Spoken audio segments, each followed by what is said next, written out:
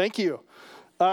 Learning stuff and teaching stuff is actually kind of fun. And not always, like, let's all admit it's not always fun, but it can be fun, right? Tina and I both went through our master's programs at the same time. She has been a lifelong educator, and I have not, but we both were going through an education master's degree program. And one of the projects they gave us is to put ourselves in the shoes of a learner so we could understand what it's like to be in their position. So when we're in the classroom and we're frustrated with somebody that we're trying to teach something, we can feel what they feel, right? So that was a great experience for us to put ourselves in the situation, a position of a learner. And so I wanted us to kind of have that frame of mind as we go into tonight. And let's get going. You ready? Okay. Jesus called every one of his followers to make disciples, right? So if you're in this room and you have made a decision to follow Jesus, you are a Jesus follower, then you have a calling on your life to be a disciple maker. That's God's calling on your life. Matthew 28:18-20. Jesus came and told his disciples, "I've been given all authority in heaven and on earth. Therefore, go and make disciples of all nations, baptizing in the name of the Father, the Son, and the Holy Spirit. Teach these new disciples to obey all the commands I have given you. And be sure of this, I'm with you always, even to the end of the age." We call this the Great Commission. This is what Jesus left his followers with. And he told them, hey, you need to go and you need to make disciples. You need to teach everybody you possibly can the things that I've taught you. He put them in that position of being teachers, of being demonstrators of what it's like to follow Jesus. And if we bring that into today's culture, this idea of making disciples is super countercultural, right? But there is no more significant disciple-making relationship than parenting. And Pastor Leah, I think, did a great job of reminding us of that last week when she was in here talking to us about the topic of parenting. And tonight is very much right on the heels of what she shared with us. But tonight's really specifically focused on that disciple-making aspect of raising up the next generation. And I know not everybody in the room is a parent, but we all have a place in this process, and we're going to refer to that a couple times. But let's keep in mind whenever we're talking about this throughout the night, we're talking about the principle of raising up that next generation of devoted Jesus followers. And so for those of us parents in the room, yes, that's a very easy application. That's for us. For those of us that are not parents, like, we all have people that we have influence. God's given us influence in somebody's life. And we need to remember that calling that is on our lives by Jesus to be disciple makers. If we're followers of his, we have a calling on our lives to be disciple makers. And this whole idea of disciple making, it's not the American way, but it is the Jesus way. Our American culture has swung to this incredible place. I don't really know if the incredible is the right word, but our culture has swung to this place of not wanting to lead our kids to any way of believing. When it comes to religion, when it comes to gender identity issues, when it comes to, you name it, our culture does not want us leading our kids to any specific way of doing or being or believing. They want us to let our kids decide for themselves all these critical things. And what in the world? Like, why would we leave our kids to fend for themselves in the most critical areas of life and eternity? If we truly love our kids, then we will go to the Bible, we will see what Jesus has to say on the subject, and we will do that, right? And so moms and dads, grandmas and grandpas, aunts and uncles, body of Christ, whoever we are, this is for all of us as we raise up the next generation of devoted followers of Jesus. And when we do it well, it's worth celebrating. When we do it poorly, we need to repent. And in both cases, we have the perfect Father to help us. That passage in Matthew says that I will be with you to the end of the age. He has promised to be with us in this. We're not on our own.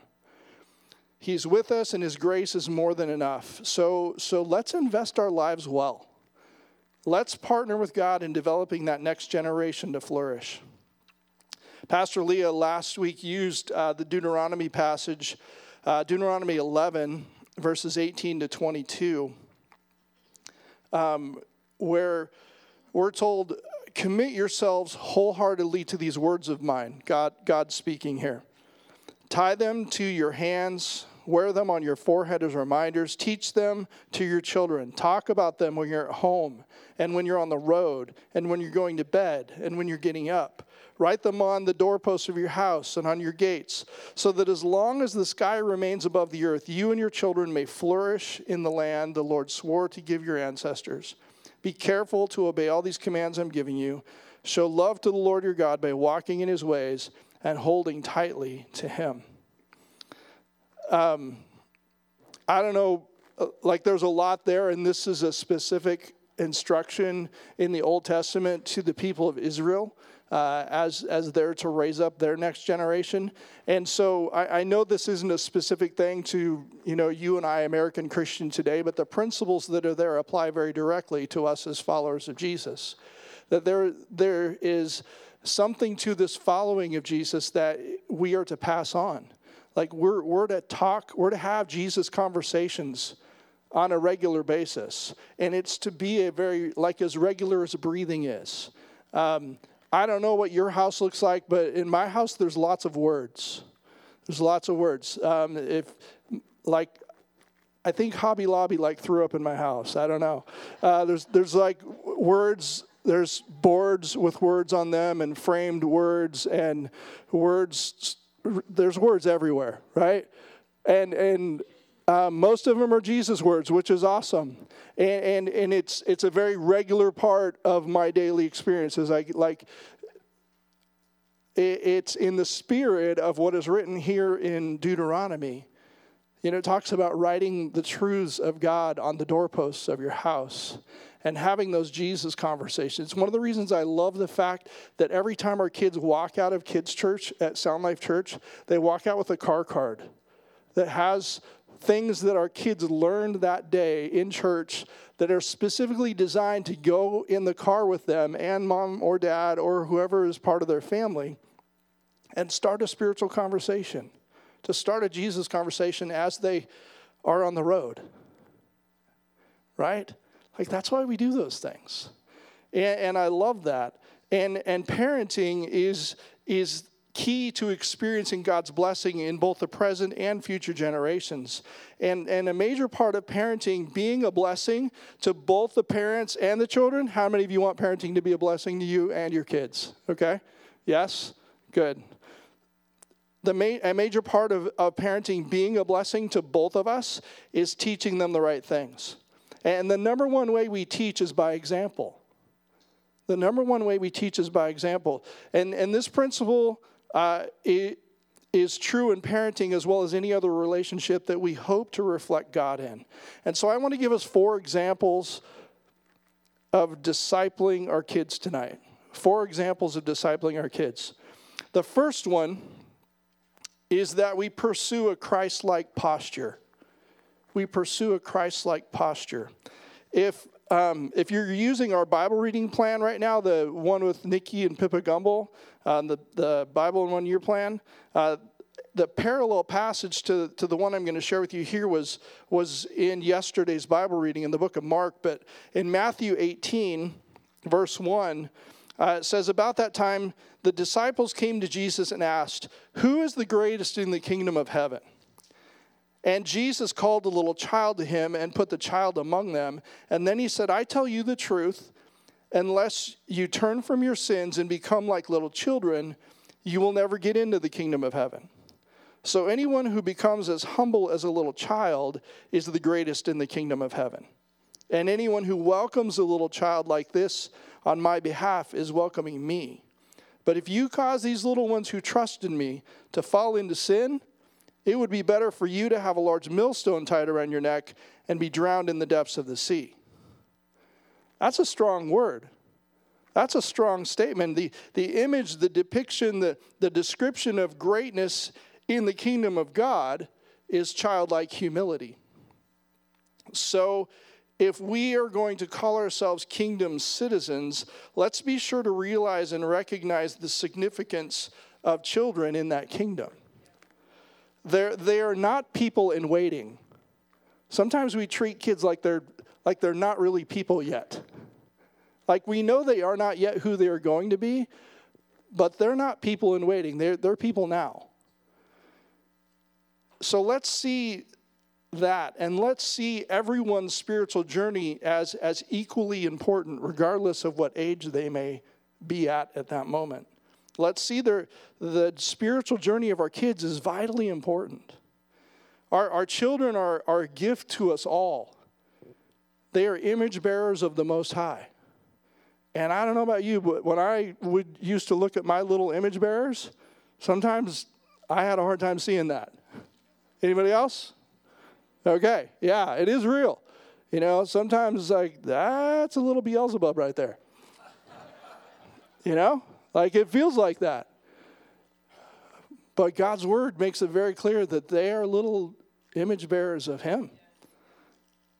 So it's really important that, basically Jesus in that passage is saying, don't mess with my kids. In Matthew 19, just one chapter after what I just read to you and Jesus' strong words about his kids, one chapter later, Matthew 19, verse 14, says, one day some parents brought their children to Jesus so he could lay his hands on them and pray for them. But the disciples, those guys, remember them? The disciples scolded the parents for bothering him.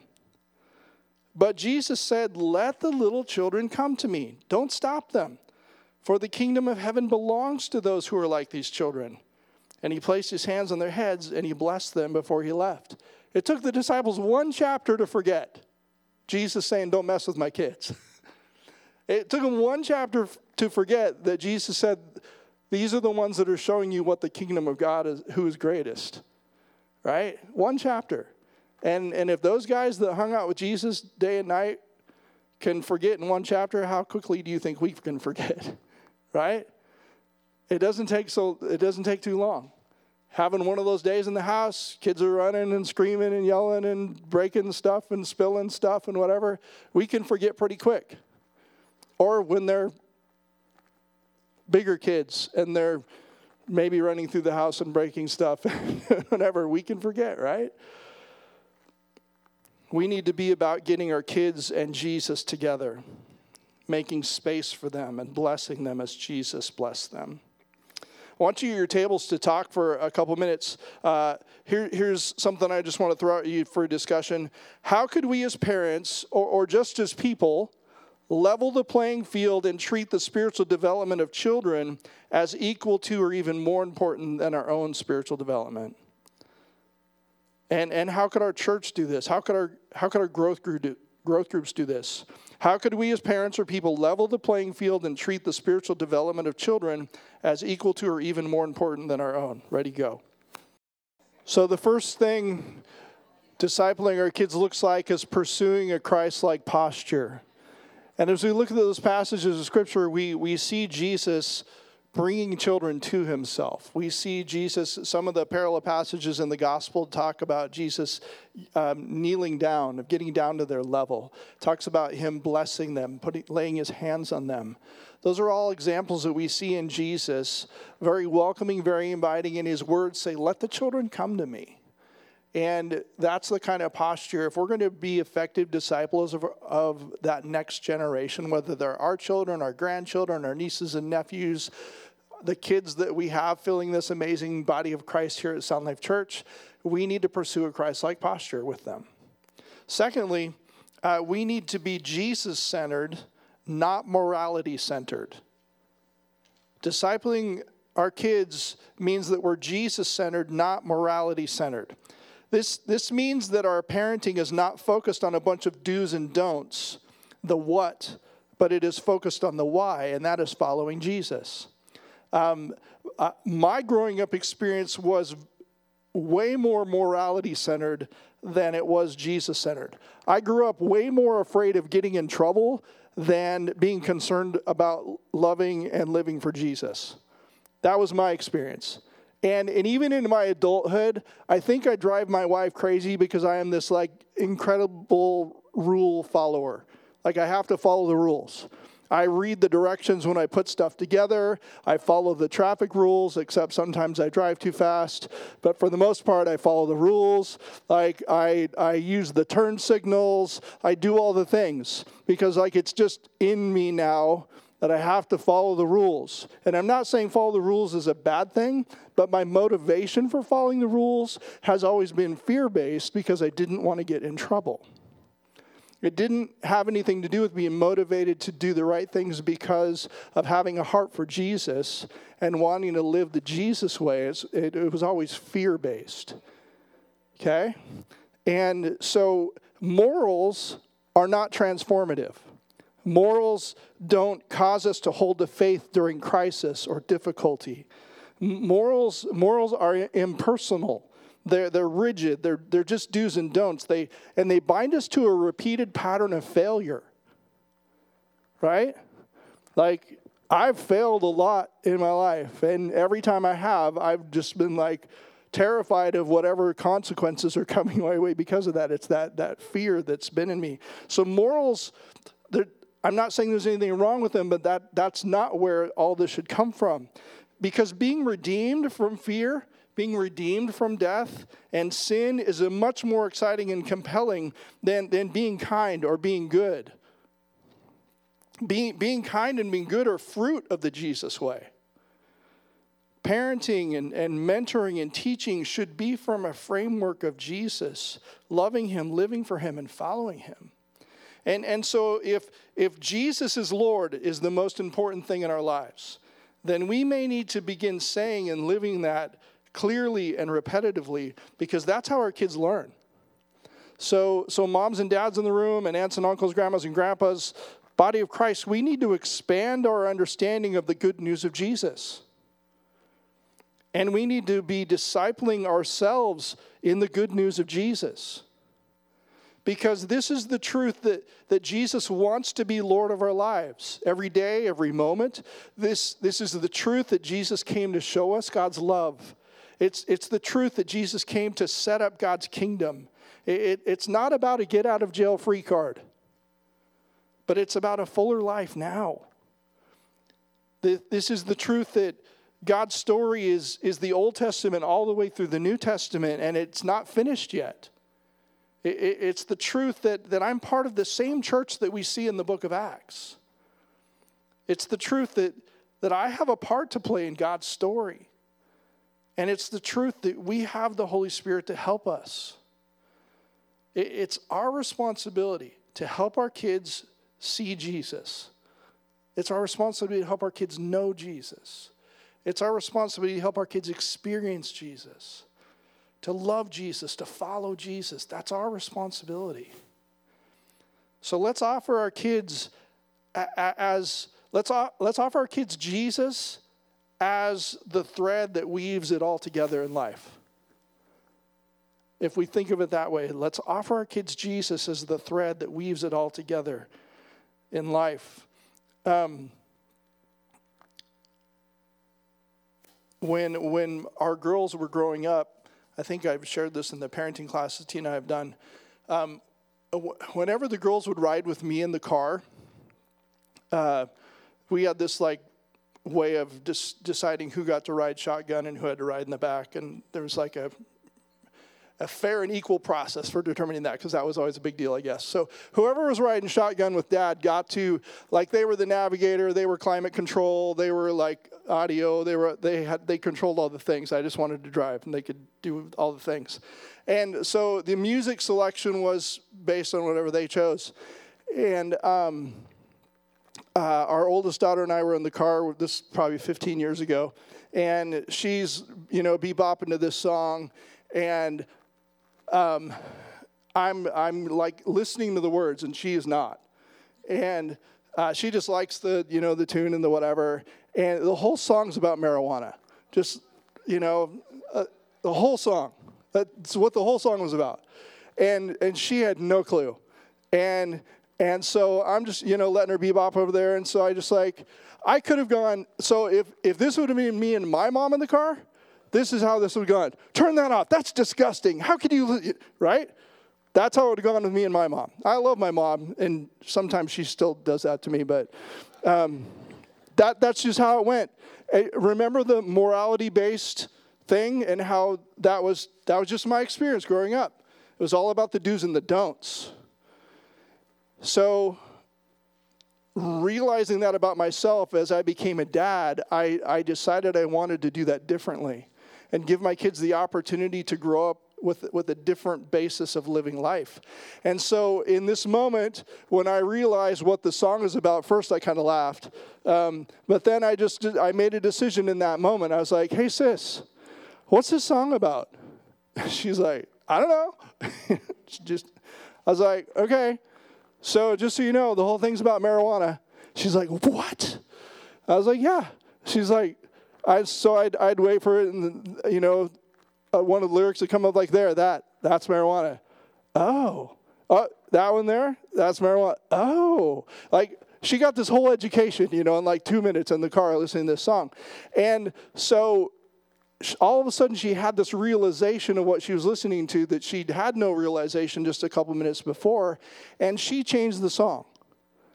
I didn't have to tell her to change the song. I didn't have to do what my mom would have done. That's disgusting. How could you? You're a terrible person. All I had to do was just say, hey, sis, do you realize what you're listening to? And is that what you want to be listening to? And let her make the decision. Now, sometimes there are points, where as parents, we do have to step in and tell them what the decision's going to be. But it was awesome to be able to at least give the opportunity for her to make the decision for herself, for the reasons that were healthy and good, because she really did and still does have a desire to follow Jesus and live the Jesus way.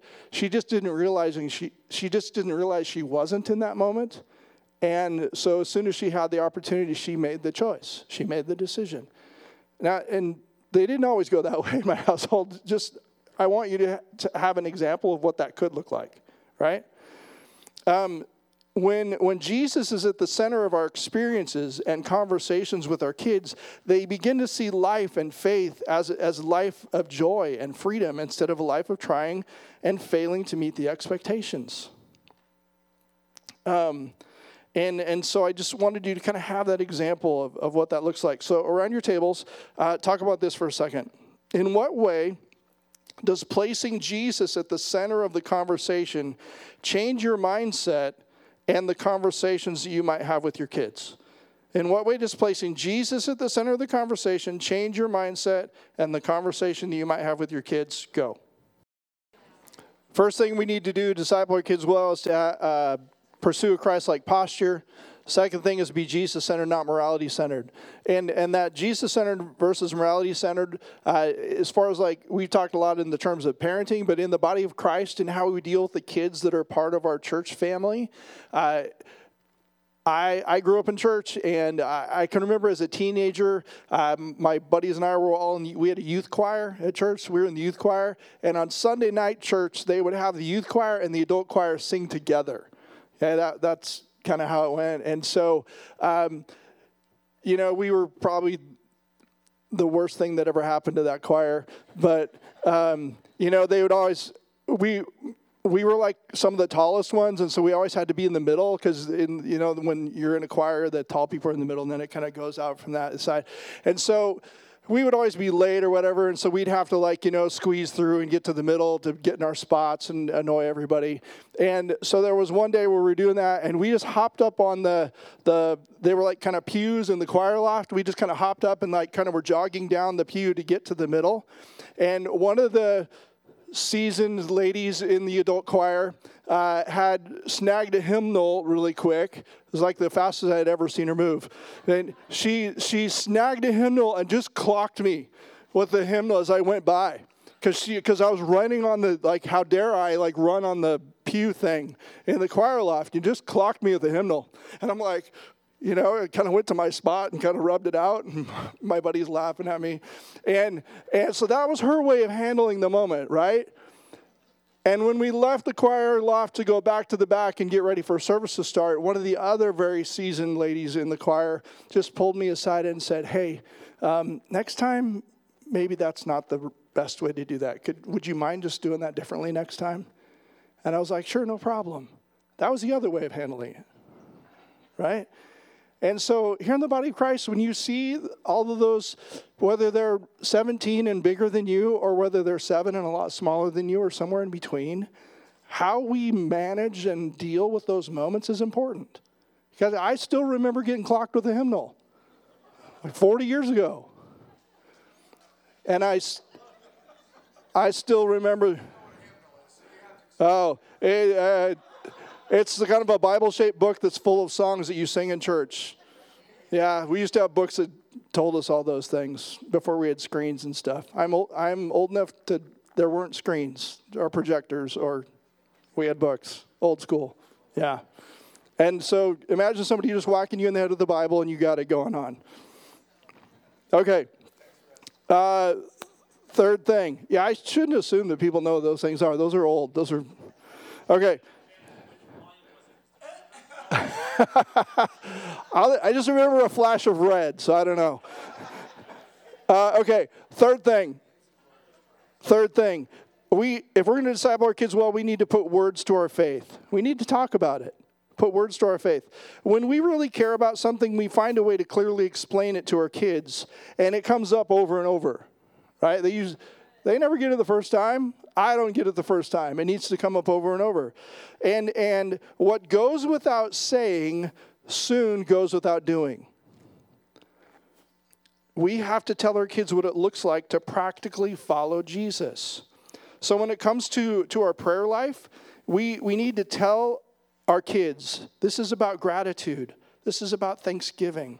This is about our need for God. This is about God's care for us. We talk about why we pray. We tell our kids why we pray. We talk about prayer, and we pray in life situations for them to see and hear and participate. When it comes to our time in God's Word, our Bible reading, we let them see us doing it for us and talk to them about why. We do it with them. We talk to them and we teach them how to look things up and how to find things in the Word of God. We talk to them about where to start reading and where to go next.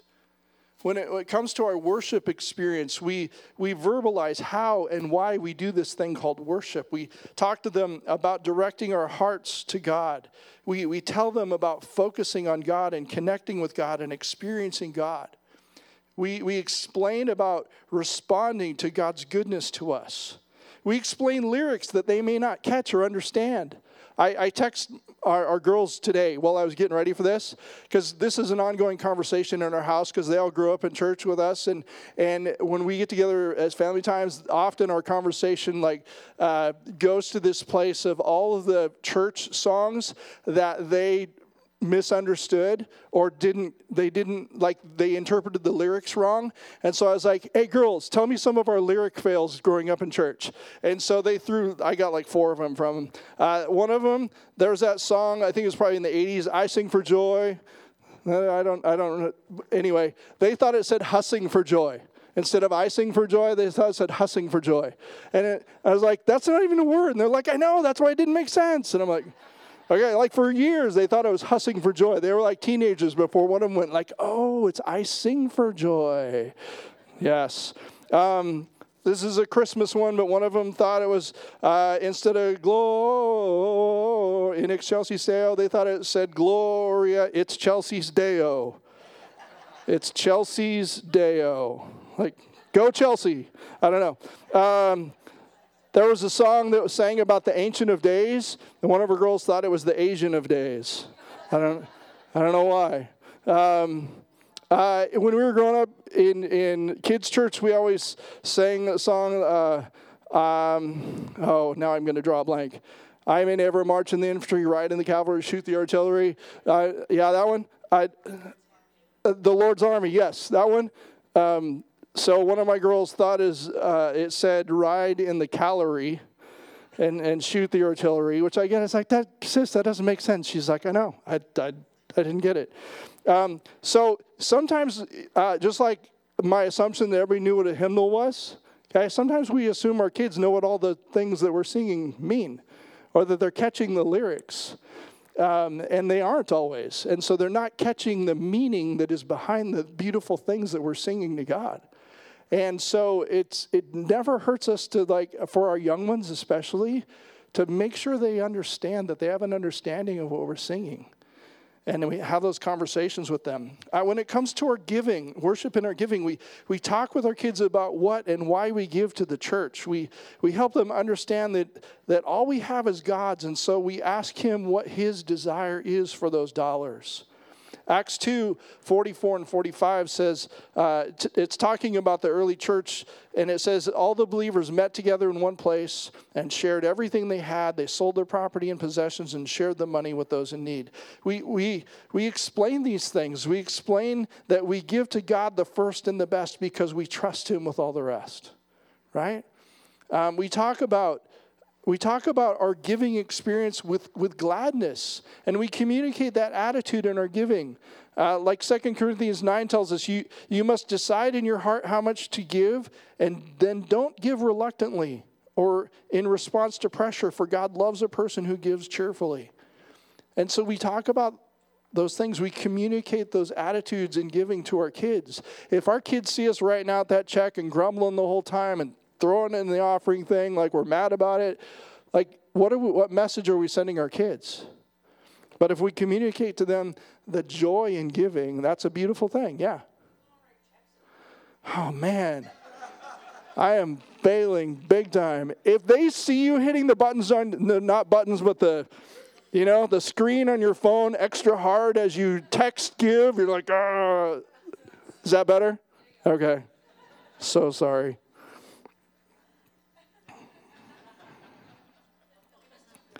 I know. Thank you. I appreciate it.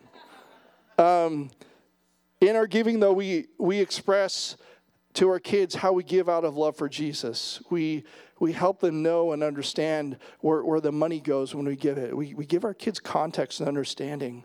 When it comes to our worship through serving, we tell our kids why we serve, because that doesn't always make sense to them. Like, why are you doing this? Like, life is full, you're busy, you're working hard. Why are you serving on top of all that?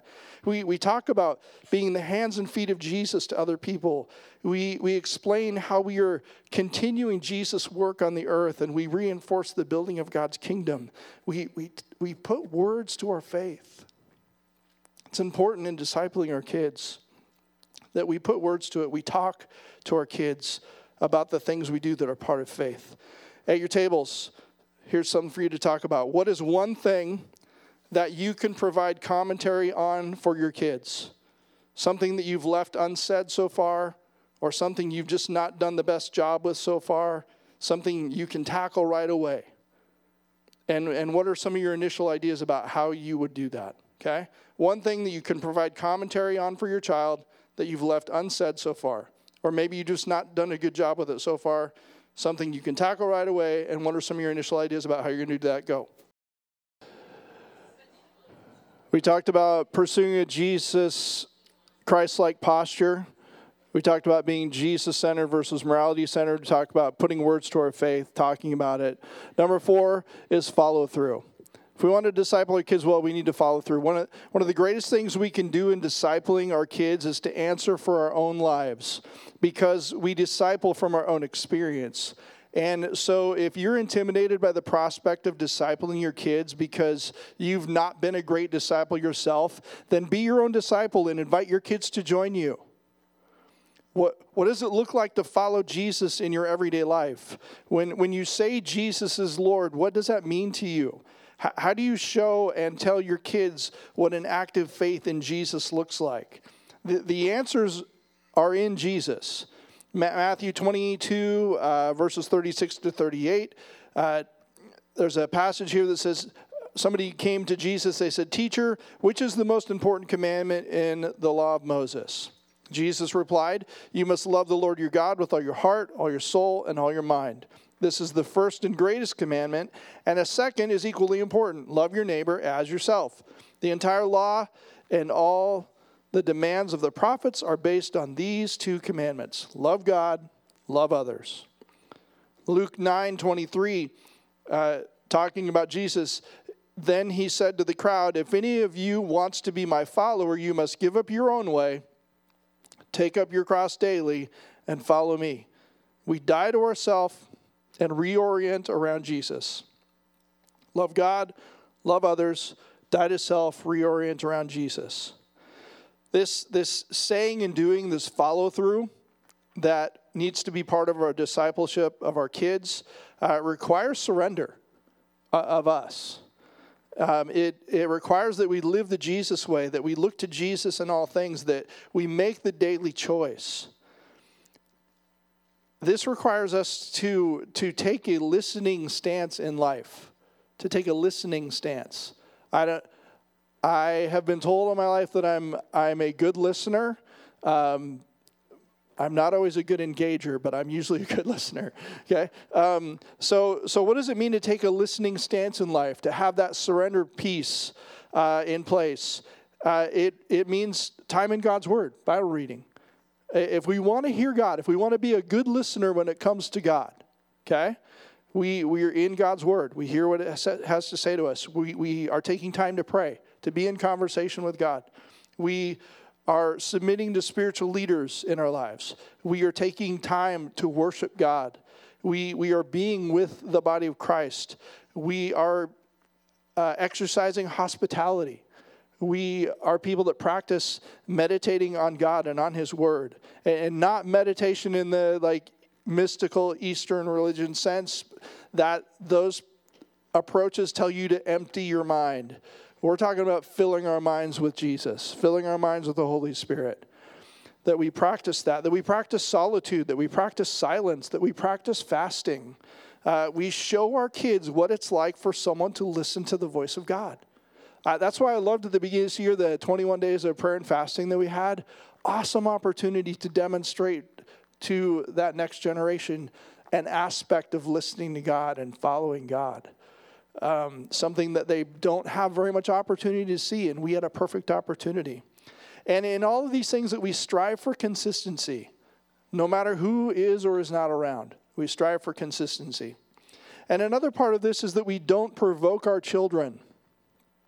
We don't provoke our children. Ephesians 6, verses 1 through 4 says, children, obey your parents because you belong to the Lord. For this is the right thing to do. Honor your father and mother. This is the first commandment with a promise that if you honor your father and mother, things will go well for you and you will have a long life on the earth. Fathers, do not provoke your children to anger by the way you treat them. Rather, bring them up with the discipline and instruction that comes from the Lord. We know how to push our kids' buttons just as much as they know how to push ours. Right? Any moms or dads who would be willing to say you've been guilty of pushing a child's button before? My hand's up, okay? My kids would tell you, Dad's hand should be up right now. Okay, we know how to push their buttons. We instead need to tell and show our kids how much we love them. We need to be careful of how we step into difficult moments. When there is a highly charged moment, we could barge into that moment and show who's in charge and, put our foot down and use all the big words and rah, rah, rah, rah. We could do that. And sometimes we do. But we could also step into that moment and go, help me understand. Why is this going this way? Why is this happening? Why would you say that? Help me understand. We need to be careful about how we step into difficult moments. We need to ask ourselves if we are doing and saying things out of love for our children, or are we being motivated by something else? Maybe it's anger in that moment. Maybe it's frustration. Maybe it's fatigue. Maybe it's annoyance. Maybe it's embarrassment. What is our motivation for how we're approaching that moment? And again, we strive for consistency. So we surrender, we don't provoke our kids. And last thing, and this might sound like kind of an odd one, but we learn to lament. You know what it means to lament? Grieve, sorrow is involved in that. Tackling difficult things that involve sadness and disappointment. we need to be able to have open and honest conversations with our kids as much as possible in those difficult times. That we share with them in appropriate ways what we're doing when we're in some of those spiritual practices. That we share our faith journey with our kids in an appropriate way as we walk through challenging things. And we tell our kids that it's okay to talk to God about hard things. And we do it in front of them. We do it with them. We model for kids how to do this. Because it's not easy, right? It's not easy for us. It's way more not easy for them. Grammar was not my thing. Anyway, I think you get the idea, right? We help our kids walk through these things. And there's no guarantee. There's no guarantee how it's all going to turn out. And there's probably testimonies and stories in this room about people that have did their very best with their kids, invested in them, tried to point them to Jesus. And today, those same kids are making choices that are not honoring to the Lord and are not following Jesus. I understand that. The truth is we live in a broken world, and sometimes we choose brokenness. And that's grievous to the heart of a mom and a dad to see the kids choosing brokenness. But we've been called on to give them every opportunity to choose Jesus instead, to equip them with everything they need to choose Jesus instead, and pray over them faithfully that they will choose Jesus instead. The choice is going to be theirs. But we are called on to do everything we can to give them everything they need to choose the Jesus way. And I know it doesn't always work out. Tina and I are actually walking through some things with some of the very best friends in our world right now, that they have 3 kids just like we do. They're a tiny bit older than ours. And 2 of the 3 are walking through some really hard stuff. They're choosing brokenness. And those, our friends, have lived a sacrificial, God-honoring, Jesus way life. And they have a couple of kids that are choosing brokenness. But I also know that it can go the Jesus way also. And is it okay if I finish tonight with just an example of that? And I know I'm asking your permission and you really don't have a choice, but I am trying to say that humbly because I want to read. Oh, I'm okay. I'm not going to cry. Not going to do this. No, you stop. I want to read something that one of my daughters wrote just a couple months ago, and I'm so grateful to this point. Our kids are following Jesus, and there have been those moments where we've not been so sure that it was going to go that way. In this moment, they're in a good place, and I just want to share what one of our kids, from that perspective, is what it looks like right now. Can I do that? Is that okay? Can I be a dad? Okay. I need my phone. All right. So I know it doesn't always go the right way. It doesn't always go the way that we would hope or that we would desire. But this, Shannon, what'd you just do? Okay. This is our oldest daughter. Her name is Lauren. And she says she's kind of a blogger in Christian world circles and stuff like that. So she said some of the best advice I ever received was a text from my dad before one of the bigger events I have ever led. This shouldn't do this to me. Okay. Some of the best advice I ever received was in a text from my dad before one of the bigger events I'd ever led. She leads women's ministries at her church down in Oregon. It was a simple reminder, but it's turned out to be words I constantly try to live by, and not just in leadership or big crowds, but at the grocery store and when I walk down the hall and through my home. He told me, remember to walk slowly through the room. How easy it is to get so consumed with maximizing our time and moving on to the next thing on the list that we miss out what's right in front of us. To become so concerned with accomplishing the quote-unquote work of our mission and ministries that we move right past the people God's put in our path. Come on, Shannon. We can end up striving so hard for what feels important that we miss the whole point. I know I'm prone to be a Martha, to rush through rooms and busy myself right into missing out on being present at the feet of Jesus, or still enough to be sensitive to his Holy Spirit. I can miss the small ways God's asking me to be a good steward because I've become fixated on my place in the big picture. More often than I wish, I'm quote-unquote distracted, the Bible calls it, in Mary and Martha's story, even by good things. And I miss the one thing that's really worth it.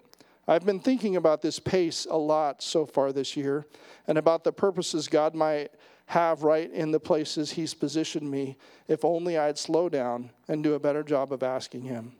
What kind of fullness might be waiting for us if we stopped buying into the lie that efficiency is more valuable than intimacy? This is my biggest goal this year, to move through it at a pace that produces a greater awareness of God's presence, to be so surrendered in the small opportunities for worship that I live even the most mundane of them like an offering. Every year, I'm more convinced that kind of stillness and slowness and smallness is the biggest heavenly accomplishment we could ever achieve. So now I'm passing along the advice to you. You are uniquely positioned to glorify God right now, right where he's placed you. Don't forget to walk slowly through the room. It's good, right? I can hear that and read that and look at that and go, thank you, Jesus. Because something caught, right, along the way of all those years. And we still pour into our kids, right? Just because they're, raising their own families and off doing those things anymore, it doesn't mean we stop. But all those years that have gone by to this point of trying to point them the right way, trying to give them the things they need, trying to say the right things, trying to, all the things, it's a beautiful thing when you can see it come alive in them, right? And I'm grateful for that. And I don't take it for granted because I know it can be a fleeting thing. So I just wanted to kind of throw that example out of what it could look like. So Jeanette, I'm going to not tackle that last question just for sake of time, if that's okay with you, and let you just come and close. You good with that? Okay, those are the 4 things discipling our kids. Pastor Jeanette, it's yours.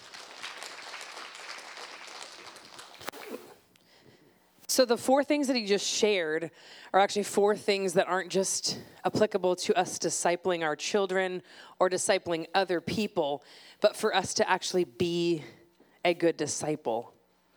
Were you thinking that already? Yes. Good job.